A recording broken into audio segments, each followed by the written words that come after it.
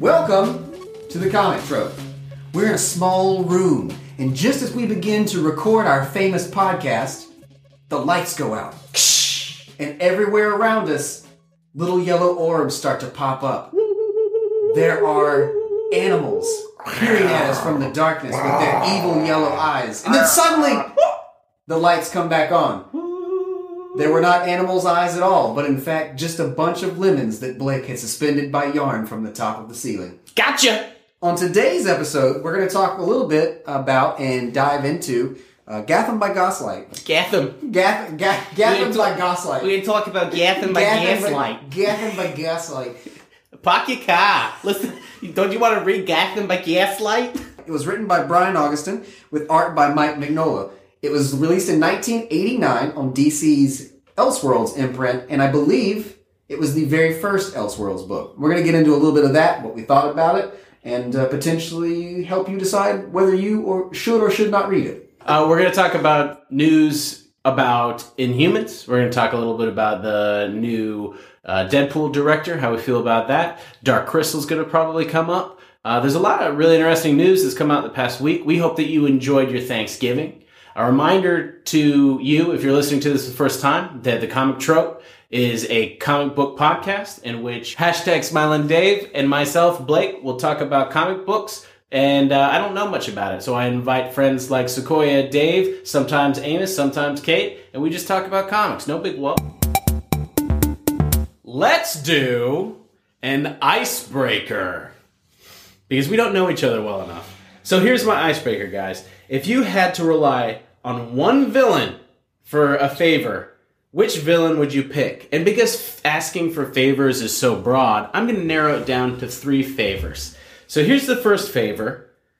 Watch my dogs for the weekend, please. What villain would you choose for that, Sequoia? You know, I'm going to go with Mephisto. What? How? And are you just looking for chaos to ensue? You know, I would rack my brain. I can't think of any villains who have, like, wild animals as, like, their sidekicks other than Harley and the Joker, and I just would not trust them. Mm-hmm. Okay, Harley. I take it back. Harley Quinn. Harley's a good choice. Yes. I was about to say, She I could think take care of my Harley, dogs. she would probably stab you, or if you looked at her boobs, she would castrate you. Yeah, but yeah. Good choice. You know who you wouldn't want to watch your dogs? Craven the Hunter? Well, potentially, yes. I was going to say Catwoman because she only gives a shit about cats. True. It's in her name. My answer for that question would be the Vulture. He's just a kindly old man, and he only robs banks and commits crimes because he needs to pay for something for his granddaughter, depending upon which origin story you're reading. It's normally surgery or, college or something like that. But he's in it for the fam, and I feel like being a gentle old man that he is, in between bank heists, my homie would feed the dogs pretty well. I think those are both very good answers. I was going to go with Harley. The Vulture is accepted. Moving on. Hey, Mr. Villain, will you drive my car to the dealership for a checkup? I'm not able to. It's a tough one. It's a tough one, so I think because it's a tough one, you might want to make it a toss-up and then just go Two-Face. Because half the time... He'd be willing to do it. He'd be cool with it. The other half, he's going to drive around, do coke, and, have sex with a hooker in your car. Is that what he's into? I don't... I'm just making that shit up. I've never read a Two-Face comic. I just assume that he does drugs. He's a gangster, right? He's not your typical gangster. I mean... He's not your 2-bit, flat-foot gangster type. Yeah. He's more about the chaos. Yeah. So he'll just destroy your car. Yeah, he'd light it on fire. Or he'd take it to a dealership. Yeah. So it's a 50% chance. Well, you can write it off if he destroys it. You know who I'd get for this job? I'd get Cardiac, because that motherfucker needs a job. And if you paid him, if you gave Cardiac $11, I'm sure he'd be absolutely willing to take your car down to the dealership. I'm going to go with Fool Killer. Who just had a new comic come out, like 2 weeks ago. But Fool Killer's thing, because often when I drive, I'm amazed by how many idiots there are on the road. So I feel like Fool Killer, when he's driving my car, he'll be amazed by how many idiots on the road are on the road, but he'll shoot them. Great. So not only do you want your car fixed, you also want innocent people to be killed. I guess they're not innocent if they're shitty drivers. I can only imagine that What's the song by Offspring? Somebody once told Wrong me. thing. That's Smash Mouth. It's off the album Smash, and I can't remember the exact name of it is. Oh my god. Oh, that's right. You got me. I'll put it in right here. See some things I'd feel like I'm God, you stupid, dumb shit, goddamn motherfucker! The third favor is, hey, would you pick me up some food? That is tough. Green Goblin. What? Because there's a pretty, there's an okay human under there somewhere. And plus, that thing is fast. He could pick the shit up out of that food and have it to you lickety-split. And he would throw it to you like a pumpkin bomb. He just opened the window up and just toss it right in there. You know who would be able to choose good food but you couldn't trust? The Blob. Eat it on the way there. I got a question. I would be asking myself, how did I form these friendships? Look, man, you don't got a shitty friend that you're still friends with? Kingpin. Well, no, it's true. I do believe that everyone you need to have, you have to have a scumbag friend. At least one. Yep. I'm not saying who mine is, but... I won't mention mine either, but yes. Little do you know that it's each other. Dave. That's fucking Sequoia. I don't know, maybe I went to high school with this dude and Yeah, we're still tight. Kingpin, he'd be good for Kingpin. him. Yeah, Kingpin. He knows good restaurants. He does. He's connected. Yeah. Yeah, I mean, if you were friends with Kingpin, shit would be alright. But see, that's the thing. I don't want to owe him. I don't want to owe him. Now that I've bought you this food. Yeah. Bro, I'm not killing anybody I just for wanted you. some steak frites, man. I'll give you the money. I'm good for it. I'll even put a little extra on top for you. Yeah, for gas. Remember that time I brought you pizza? Yeah. Shoot this person in the face.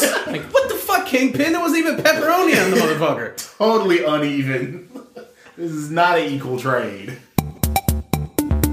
Alright, guys, so let's talk about a Batman comic book that we read. Gotham by Gaslight. Authored by Brian Augustin and drawn by Mike Mignola. And this is pre-Hellboy. Yeah, this is late 80s? Early 90s? Early 90s. Yeah. This was probably after he had I think around this time. 89. Was it 89? 89. He was doing stuff for Marvel. I think he was doing either X-Factor. I think he was doing X-Factor. Yeah, I think so. At the time. Yeah. I was pleasantly surprised with this book. So here's the summary. This is Bruce Wayne, Batman, back in 1888, right? Mm-hmm. This is the same time as the Jack the Ripper murders. Yes. And the story is that Jack the Ripper leaves London. Jolly old London. Goes to Gotham. Jolly old Gotham. And Dreary old Gotham. Dreary Gotham. It's like the English accent where you have marbles in your mouth, you know? Where's Amos when you need him? And this takes place in the timeline of Bruce Wayne when he's on his sabbatical before he comes back and becomes the Batman. So Batman has not existed. Bruce Wayne has been on his sabbatical meeting with famous people in Europe and then comes back to be rich and be Batman and then gets framed for being Jack the Ripper, basically. And spoiler, it's 1989, so if you haven't read it, I think the statute of limitations has long since passed on spoilers for this. But basically it ends up being his uncle, Jack. Right? Or what's his name? Jake. But hey, good news. Everything turns out all right at the end. Well, I guess the one thing to point out about this story is that this was the beginning of the whole DC Elseworlds imprint.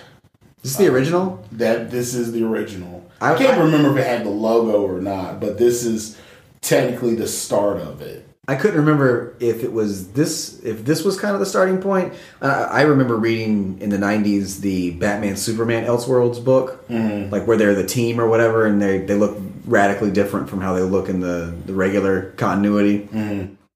Those are the first that I remember reading. Yeah, I want to say it starts with this because I remember there was what was it? Gotham by Gaslight. There was Master of the Future, Batman versus Dracula, and Batman Holy Terror. And it was really everyone kind of playing with a more like literally gothic interpretation of Batman, right? Set him in the Victorian era.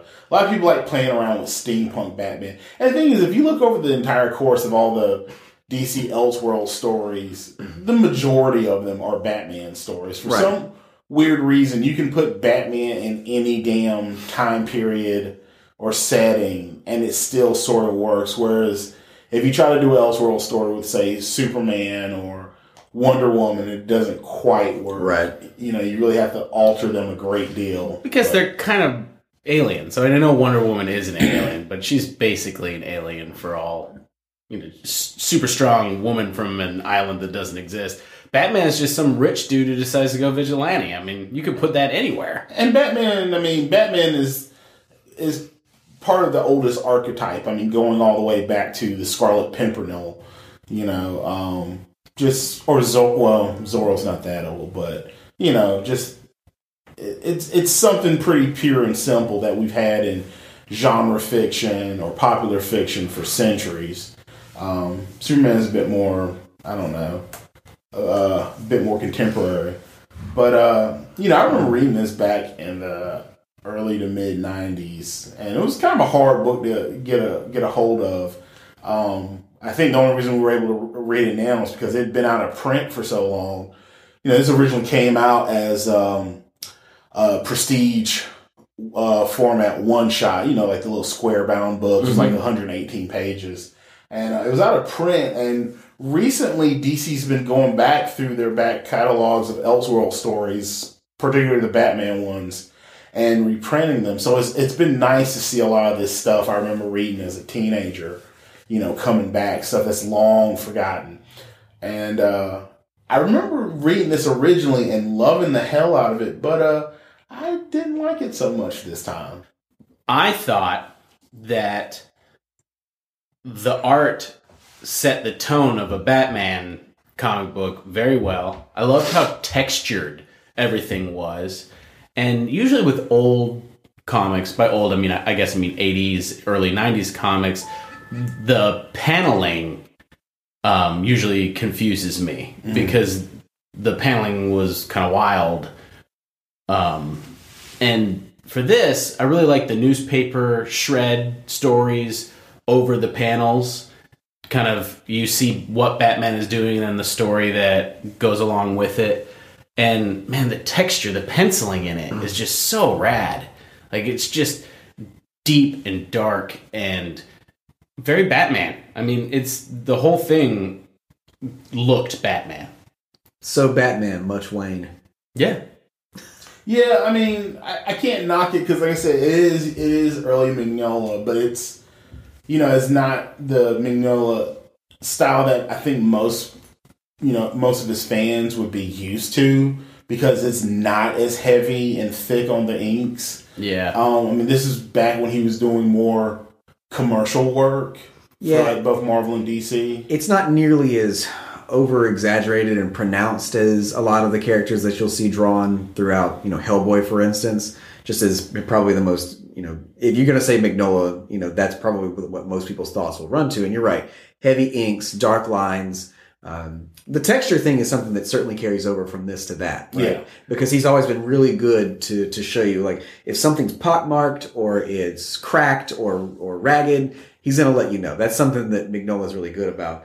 But yeah, I mean, if you look at people's faces, they have normal, like what you would expect to draw if you're fresh out of art school, like classical, you know, built faces. They're not nearly as much a caricature of reality as what you see in The Amazing Screw-On Head or, you know, Hellboy or something along those lines. So, yeah. And I think that for me, the art was definitely the best part of this book. But it was a real easy one-shot to read. And I should have seen the reveal coming that it was going to be his uncle. And then his uncle was the reason that his dad is dead. And I didn't see any of that coming, man. And I don't know why. Well, they try to fake you out by introducing you to various characters at the beginning. And, the funny thing when I was reading it, I've read a little bit about the Ripper murders, but for some reason I could not get the damn movie From Hell out of my head when I was reading this. Now, had the graphic novel already been published for From Hell by the time this was published? Because that was Alan Moore, and and they were doing that in they were doing that in a serialized format. So I think about 89, it may have not been completed, but it was contemporary to this. But majority of it was out by this point. Yeah.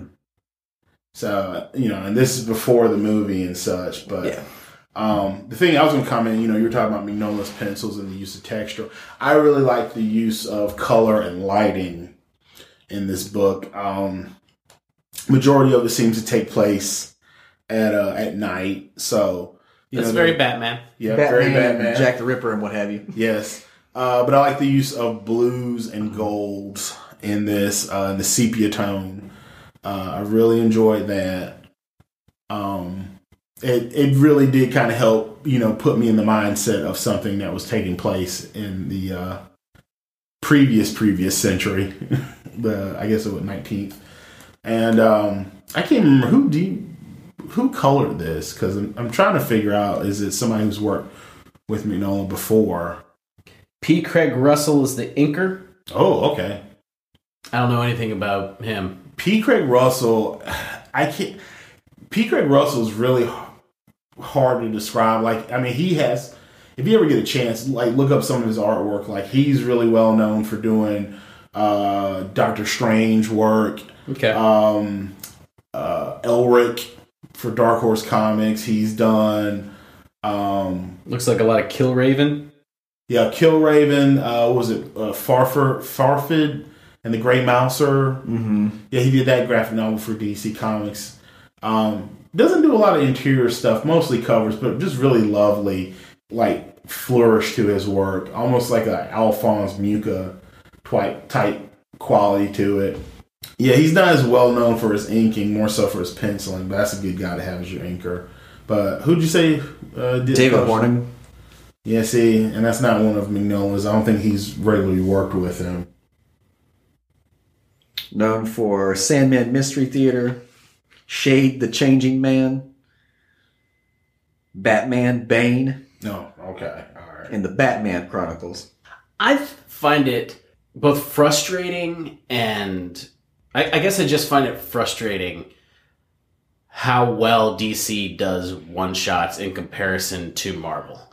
I find that Marvel's annuals always lack the finality. DC can put together one-off runs where they tell a complete story that you don't need to know the beginning and you don't need to know what comes afterwards because it's a story and it's done. Yeah. And that's what I really liked about this, is that I felt like you can just come right in, read it, and it was a cool tale. It was good, good 2-hour leisurely read, if you will. Not even that, if you want to zoom through it. But you can take your time, enjoy it, and that's it. Well, compare this to something that would be similar on the Marvel side, because I don't disagree with you, but you have to take two things into consideration. One, this is Elseworlds, and so it's not like it exists in a larger universe, which basically untethers them from needing to tie it to a lot of stuff.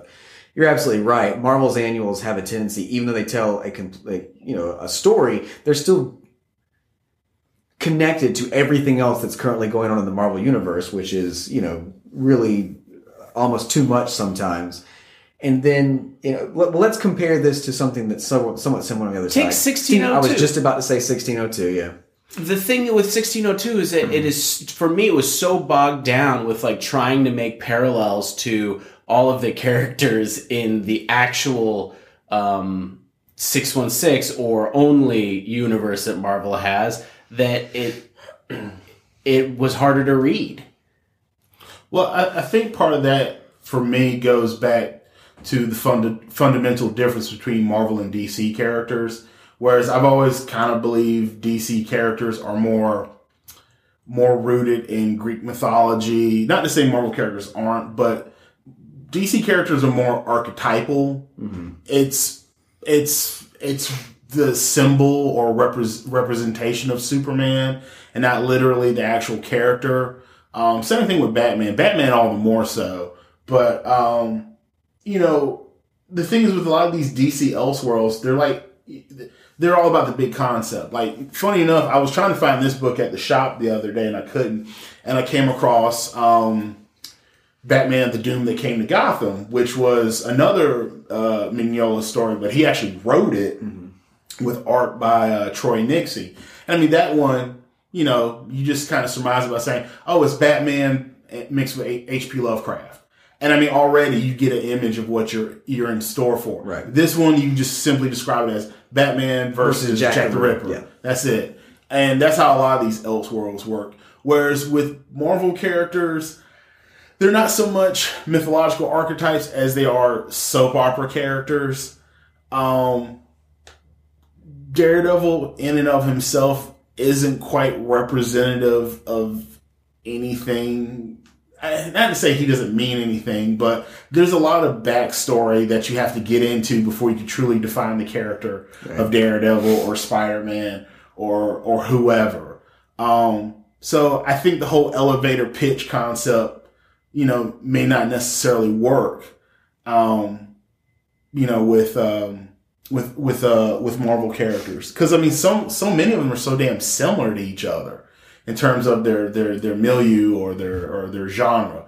Whereas with, DC characters, Batman straightforward is, crime and mystery. Superman is science fiction. Wonder Woman is, horror and mythology.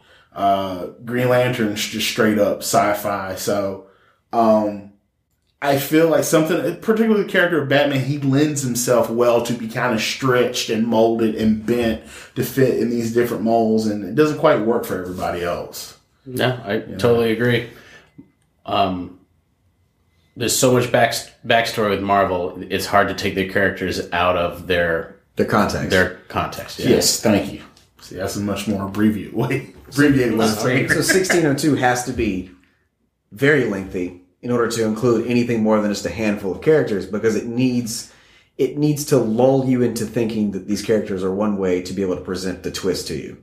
And I will say that's the other problem I have with reading Batman Elseworlds, is that sometimes I find myself fall into that habit of, well, how do they incorporate, Batman's supporting cast and his rogues gallery? Mm. And I mean, with this one, you get an allusion to the Joker, and it's, God, I can't even pronounce the character's name, Gwynplaine. The image they show, is Gwynplaine from The Man Who Laughed. Yeah. But I mean, the Joker is basically sort of a Bluebeard murderer, marrying women and killing them and taking their fortunes and stuff. And that's all you get. You don't get a 1889 version of Catwoman or the Penguin. The most you get is Alfred and, I guess what they call him, Inspector Gordon. So, Inspector Gordon! That's all you really need. I agree. And I guess we could segue into maybe final thoughts and a grade letter, but I would suggest this to anyone who is a Batman fan and anyone who is a steampunk fan and anyone who is into historical fiction, because it's an easy read and it's fun. Is it genius? No. Is it a B-, C+? Yeah. But I would pick this up again and flip through it. Probably not finish it, but I'd flip through it and read a few more pages. Oh, and I didn't mention this, but I do want to say props to the letterer. The letters in it were so unique and yet so easy to read that I was pretty impressed. It takes a lot for me to notice letters and be like, oh, I really like the font, or I really like the scratch and the hand-written scratch letters that are readable. And none of it was like the shitty cursive that you have to squint to read. It was like, is that a Z or is that like a M? What the fuck is that? I thought it was pretty good. That's my 2 cents. Hey, it was pretty good. C+, B-. I would probably go with the C plus. Like I said, I mean, I read it and I thought it was pretty novel at the time, and rereading it now, I can't say I was as impressed with it.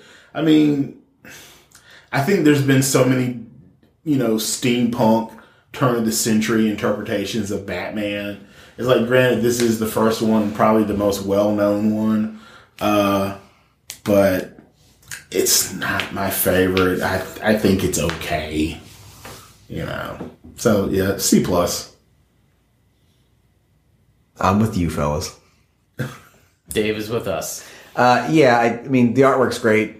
It's a novel concept, and certainly being the first of its kind, that is something to be said about that. Might not be as good now as it was back then, but it's not nearly as novel now as it was then. We've had other attempts at it. I mean, I have to compare this to Red Sun.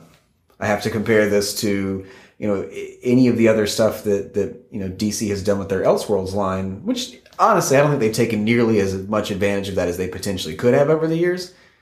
They killed it, I forgot how many years ago. And I don't even remember why, but I mean, it was kind of nice because, most of my DC Comics reading coming up, what were one shots and Elseworlds because they weren't bogged down by continuity. Well, and if you look at anybody's go-to list of best stories in the DC universe, it's Year One that takes place time out of mind from the regular continuity, right? It's a refocusing and retelling of the Batman.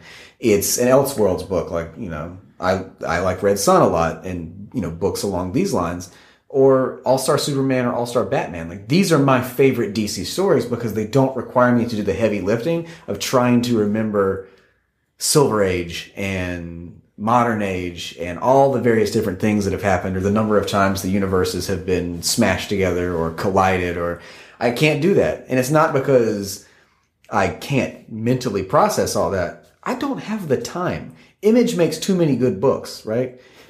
Marvel makes a handful of really good books, and DC makes a handful of really good books, and I read some stuff on Dark Horse and some of the other smaller imprints too. This isn't 1982. We are not in a position where you're either an Avengers fan or you're a Justice League fan, and what you like and identify most with is what you go to. Mm-hmm. I would ask a lot for much more of these.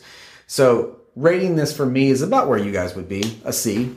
I think that if I were to put myself in the position of having to rate it for what it is and what it could do and does, I think I'd probably give it a higher rating than that.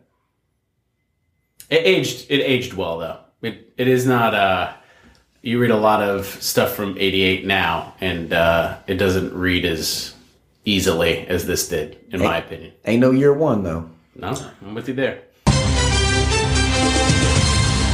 Let's talk about news. You hear it. Boom, ba-doom, boom, boom, ba-doom, boom. Thirst.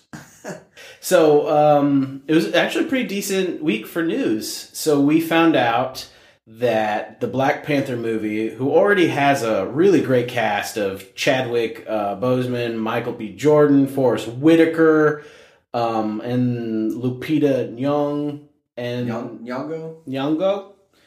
Nyong'o see this movie? But T'Challa's mom, Ramonda was her name, I think? Ramonda? Something like that. Is going to be played by Angela Bassett, who did a fantastic job in that American Horror Story show. And that's dope. I mean, she's an amazing actress, and it just brings more depth to this film that's already pretty exciting. Yeah. So I'm good for that. I can hardly wait till I get a chance to see a teaser or something. She also does a lot of voice work, like voice acting for video games. Really? Yeah. She was I'm pretty sure she's the handler in Rainbow Six Siege. Like the person, like your oracle, basically, that gives you intel from HQ. She sounds very smart. Like when you hear her, like very wizened, very, like I would trust this person. Yeah, if she told me something, I'd just believe it. Period. Yeah. Whether it was just her voice, like a floating head, so to speak, like in an earpiece, or you saw her in person, I think she carries that about. You're like, I believe you. Anything you say. Talking about unbelievable, Inhumans has went from being a movie franchise to a TV franchise, and there's going to be an IMAX premiere in as early as March 2017, which is crazy. Yeah. Actually, I'm reading here that it got pushed forward from March to September. That makes more sense. Because they're recording a lot of it with them IMAX cameras, so that we're going to be able to go and watch the premiere and then certain episodes in IMAX, which is neat. It's something that makes me want to watch the show more than I would already. Not to say I don't love the Inhumans, because I did care for the Inhuman comics. What is it? What was like 2099 and 2000? Just Inhumans. Yeah. I think Jim Lee was drawing it at that point. Yeah. I really, really like those comics when they had the island in the middle of the sea, the bubble thing, and all that. That was cool. So this is going to be interesting. I don't know anything about who's playing whom or what characters there are going to be, but I have high hopes. That's actually all I have, because I'll be honest with you, that's all I can have right now. Because I don't know the tone, but with the Inhumans, it needs to be. I think it needs to be dark, but I guess you could do it more like a family soap opera. You know? Because it really is a family thing, right? It is. It could totally be like a king and queen court jester, and it doesn't have to be part of the larger Marvel universe. And they're recording a lot of these IMAX scenes are supposed to be for the moon shots and whatnot. That's cool. So that'd be cool. I assume they're filming it in Arizona. for moon purposes. Yeah. So you're a Dune guy. You're a big Dune guy, Huge right? Dune guy. I think I whispered into the microphone 2 episodes ago that I fucking love Dune. Like, Dune's my shit. You're a Dune dude? I love Dune so much that I fucking hate the the more recent Kevin J. Anderson and Brian Herbert novels that they did using, and I'm using air quotes here, his father's notes. There's only 6 Dune books. Fuck off with the rest of that. I've only read one, which I guess you should rip away my sci-fi badge, but I just... No, they get a little too... For someone like you, after talking about Ocean last week, that you don't like sci-fi, sometimes for the sake of sci-fi, I don't know that you could potentially... You'd probably be okay with the 2nd and 3rd books, but by the time we got to like 4, 5, 6, there'd be no way you could continue. So Paramount abandoned or /lost, however, whatever news article you're reading, 2 different stories. But they don't have the rights anymore, and Legendary planned to pick it up. And that's all we know. We don't know if they're going to move forward on something quickly. We don't know if they're going to sit on this and like try to put together a good movie. Yeah, so Legendary is actually home to all of Christopher Nolan's films, if I'm not mistaken. So, I mean, they do have some pretty decent pedigree for films that appear there. Let's be honest here.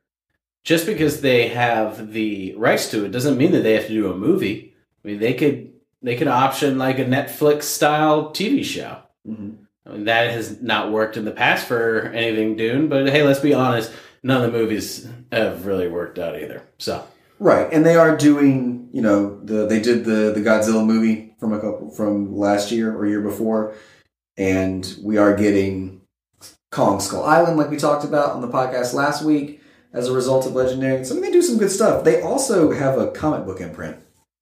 So you're right. We don't really know. It could be anything. Let's just hope for the best, because there's a rich, fertile landscape to be tapped there. Absolutely. Talking about manscaping, Deadpool's new director is John Wick's co-director, David Licht, Leitch. And he'll be directing this jam and... Licht. You're German. You should know this. Fuck, just because I'm German doesn't mean I can pronounce anything. That's like saying I have to eat sausages. Well, you should. I don't. But he's a stuntman turned director, which is pretty cool. Yeah. And that is definitely seen in John Wick. I'm not gonna tell you that I actually know what co-directing really means. It's usually like a second unit director that picks up scenes that the director can't do. Well, then that's still cool because John Wick from beginning to end was like one badass action scene. Yeah, John Wick was fantastic. A real good breath of fresh air in an otherwise stagnant landscape of action films, which is always so glaringly apparent. Blake and I have observed for the last couple of years a time-honored tradition that we call Schwarzenvember, where we watch Schwarzenegger movies during the month of November. And, even if it's not November, we typically will sit down and we tend to gravitate towards watching action films. So in the last couple of months, we've seen several, and including but not limited to Demolition Man and Eraser, and we just don't really have that anymore. And John Wick was a nice... John Wick and Deadpool both are nice nods in that direction. Agreed. And also cool little side note, this director also is doing The Coldest City, which is a pretty neat graphic novel, and he is going to be doing Valiant's Bloodshot for Sony, which is also pretty cool. Yeah, so this guy is being tapped to do a lot of really neat comic book stuff, and I'm hoping that he blows it out of the water with Deadpool Dose. I hope so too. And with John Wick, because I don't want John Wick 2 to not be as good as John Wick 1. Truth. Under Armour is doing Batman and Star Wars under apparel. Under apparel. Combat apparel. Under Armour is like, the combat mesh stuff. I guess that's probably also somewhat applicable towards the Under Armour stuff. But there's always like really aggressive names for all that really intense workout gear. They're not just boxers anymore. No. They're deadly boxers. That's right. That's all I got for that. But I just find it humorous that killer dick houses. That's amazing. Oh man, cotton titty shields. Come get this reinforced ass tent. Oh man. When you need to work out, you need to work out. On that note. And you're going to dig this because I know you will. The Dark Crystal gets a comic book sequel. Yes. And what is it called? It's called like The Power of the Dark Crystal. I should do some more digging into this because when you mentioned it a moment ago, we talked about what news we'd be discussing today. It was the first I've heard of it, and I guess I've just kind of been unplugged for the last week because that flew right over my radar, or under my radar, right? That's the appropriate way to say it. Flew directly under my radar, and I love the Dark Crystal for what it is. Simon Spurrier Kelly and Nicole Matthews. So what imprint is that on? Is it on Marvel? Dark Horse, of course. Interesting. Nope, I lied. So follow me on this. Boom Studios. Well, that does make sense, but makes maybe less sense than it being on Marvel. As you know. You may not, but The Dark Crystal was a Jim Henson movie. Yep. It is owned by the Muppet Company. Disney owns the Muppets, and Disney also owns Marvel. So it seems maybe a little strange to me that maybe they understand that Marvel isn't the right home for that. And maybe they think that Boom is. Or maybe Dark Crystal isn't a part of the Jim Henson Company, and therefore isn't owned by Disney. Yeah, it might not be. I'm not sure. But I have faith in Boom for these kind of projects. And they have successfully done other kind of adaptations from movies and taking them into a graphic novel direction. So I think that they are prepared to be able to do that a little bit more than the big two. So, fun fact, just found this out. That the sequel to The Dark Crystal, The Power of the Dark Crystal, as it is sometimes referred to, which it sounds like they're going to model this comic book after, is actually the failed film. So the director, Shane Abbas or somebody like that, was quoted that he left the picture because no one gave a shit about what Jim Henson wanted. And I mean that in that he really was trying to stick to the ideas of the late, great Jim Henson. And everybody else on the project, from a producer standpoint, just wanted to make it unidentifiable from the rest of the schlop that's out there today. Boo. So hopefully this will be super dope and fun to read. It's got my attention. Yep, I'm definitely going to be picking it up. So a piece of Tintin art set a world record at an auction last week. 1.55 million euros. Oh, well, it's $1.64 million American dollars for a panel. A panel. Was it like an unreleased panel? It's a pretty sweet. It is actually a pretty sweet page. Is it in French? Belgian? I can't tell because the bubbles are blank. Oh, so he hadn't actually gone back and probably lettered it yet. Correct me if I'm wrong, but Tintin's a Belgian comic, so it would technically be in French. Yeah, I have no clue. I'm just amazed that a piece of paper can sell for that much, to be honest. But there you go. New record to set. All you people out there who want to sell their comics for lots of money, you have a new roof. A new roof. Yep. That's the ceiling right now, guys. Shatter it. It's made of glass. Make the money you were born to make. Dreams do come true. Dreams do come true.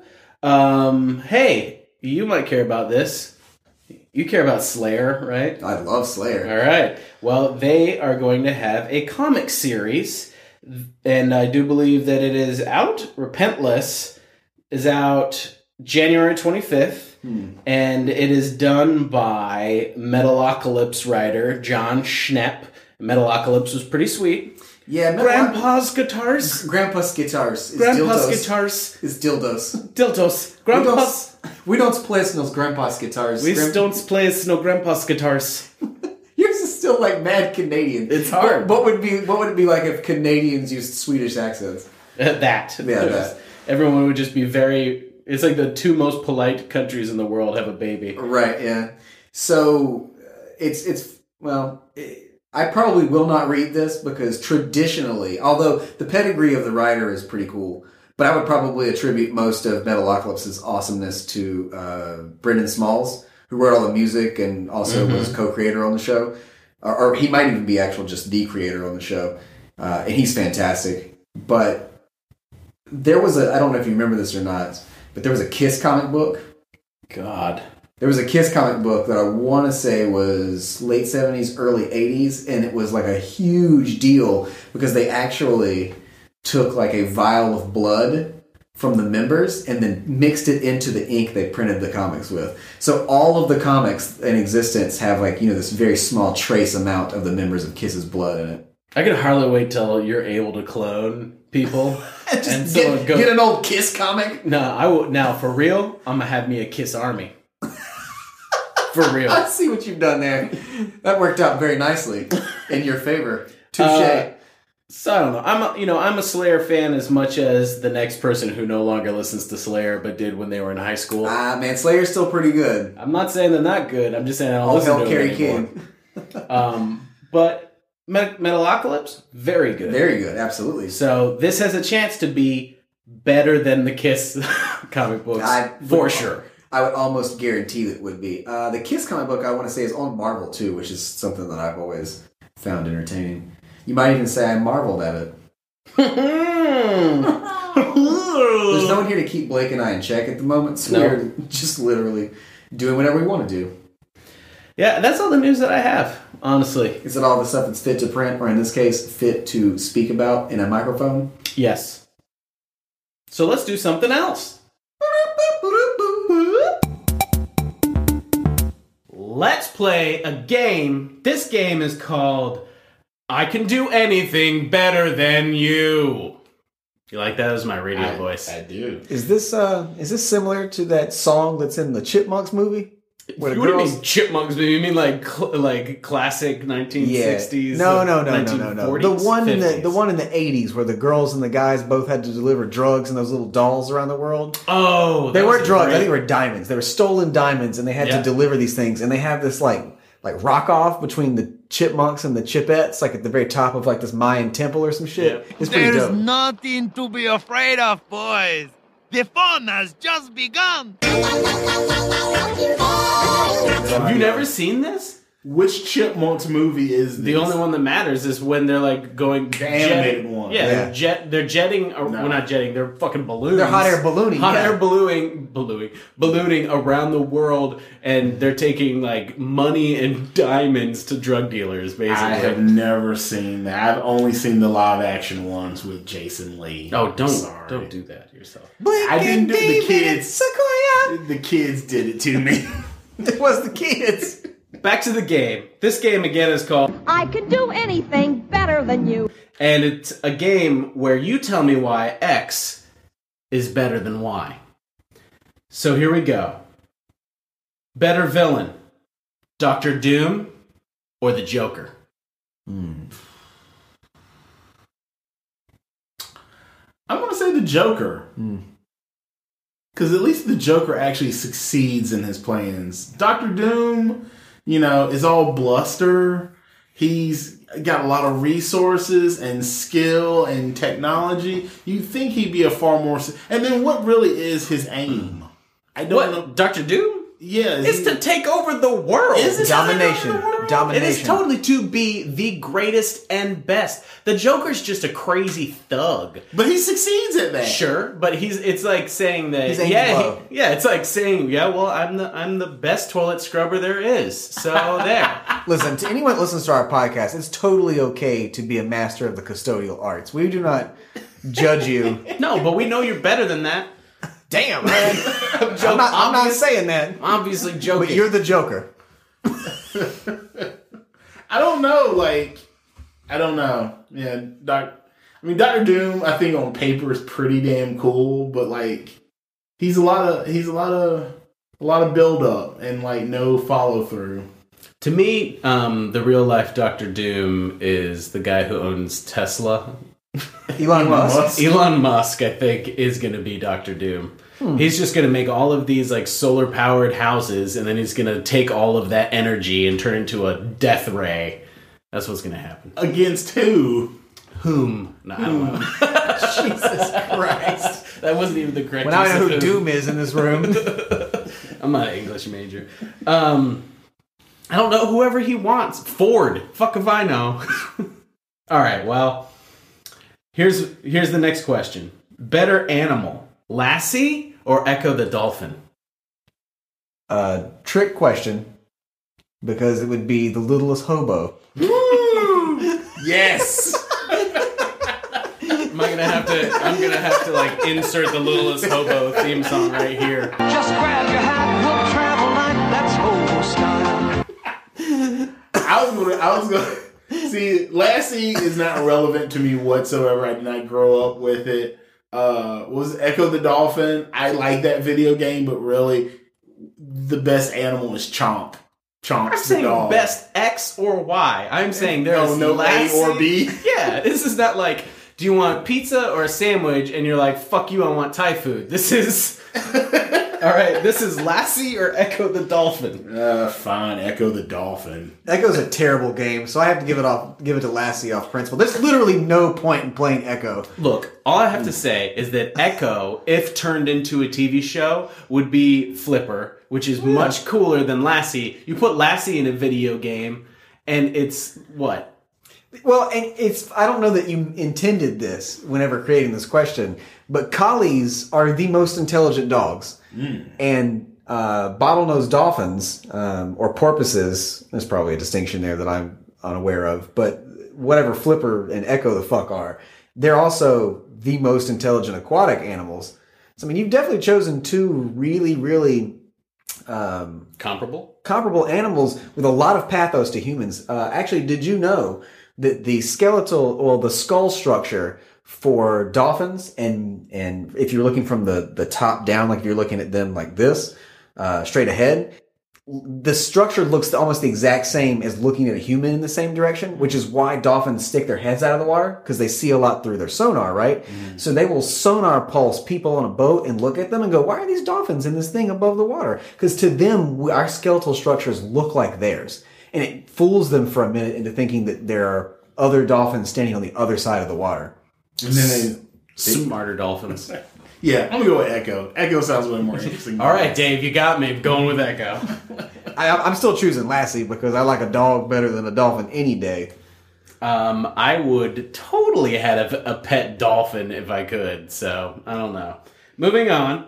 Better drug: caffeine or nicotine? I'm more prone to consuming caffeine than I am nicotine. If I could consume nicotine without worrying about like it being deadly Or staining your teeth. or staining my teeth. Or making your clothes and home smell crappy. Technically, coffee does all those things. Oh, true. Yeah, fuck that. Coffee's way better. Caffeine for the win. The only one of those two... Well, as a previous smoker who cannot stand the smell of smoke now, it would never be nicotine in this instance. Because even if I could get it through another source, it would make me sick, I feel like, since I quit cold turkey. I think that... And the only caffeine that I consume is sweet tea and cheerwine. I fucking love those things. So, yeah, caffeine. Ding, ding. Correct. Talking about turkeys, better flyer, a turkey or Batman? Neither one really fly. Yes, I'm aware of that. And a turkey is a shitty meat. You'd rather eat Batman meat? I'm not saying I'd rather eat Batman, but I'd much rather hang out with Batman than fucking eat a turkey. Lame ass, dumb ass meat. Why can't Thanksgiving be about briskets or ribs?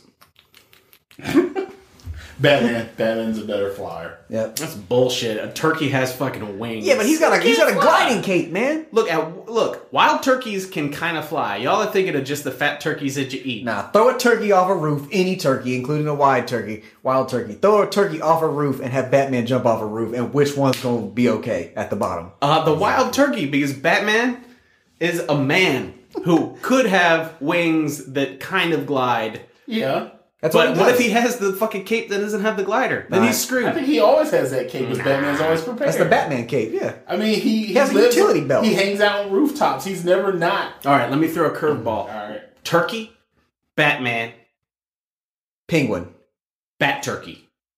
But turkey. But turkey. It is like in the turkey universe, Batman. But Turkey the Leaper? So is Bat Turkey the one who goes around like beating up families for eating other turkeys? Yep. And he's seeing vengeance. Yep, he is. His turkey parents were cooked. Cooked on Thanksgiving. Tell me something, kid. You ever danced with a slow cooker on a pale moon night?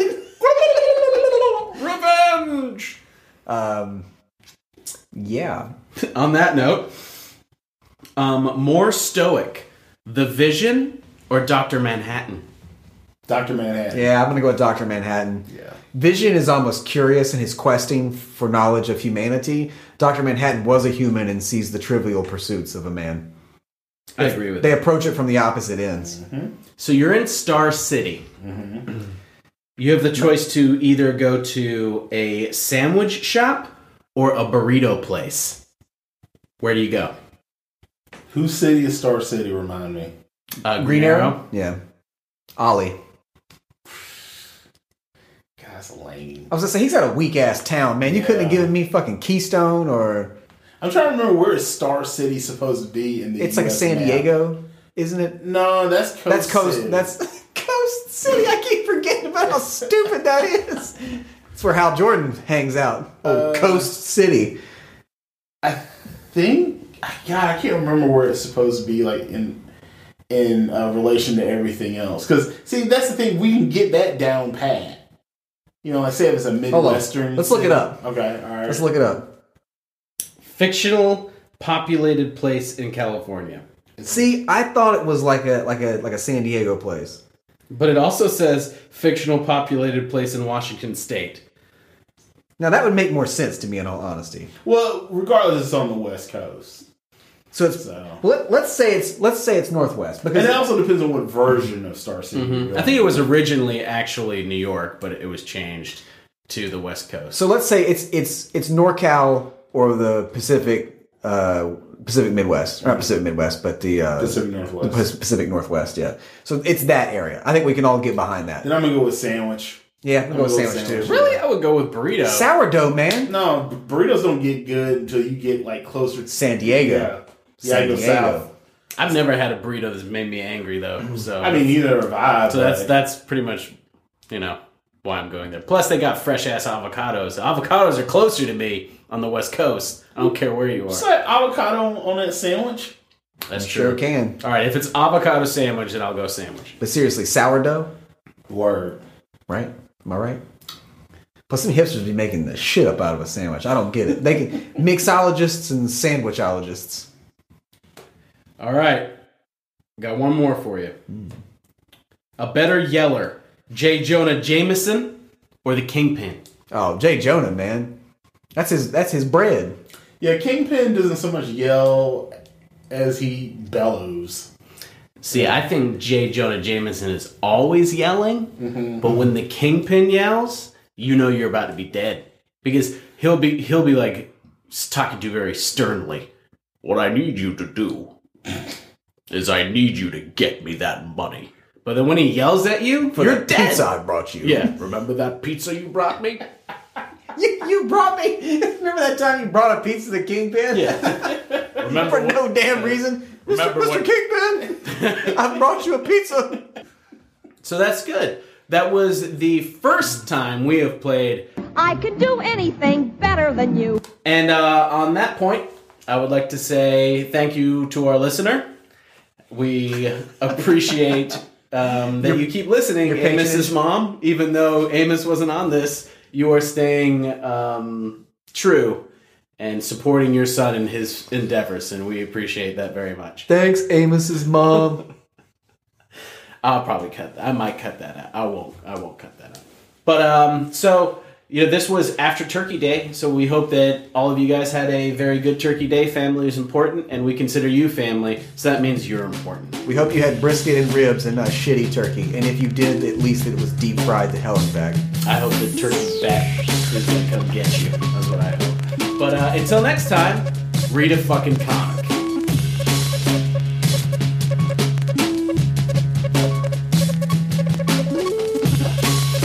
Welcome to the comic troupe.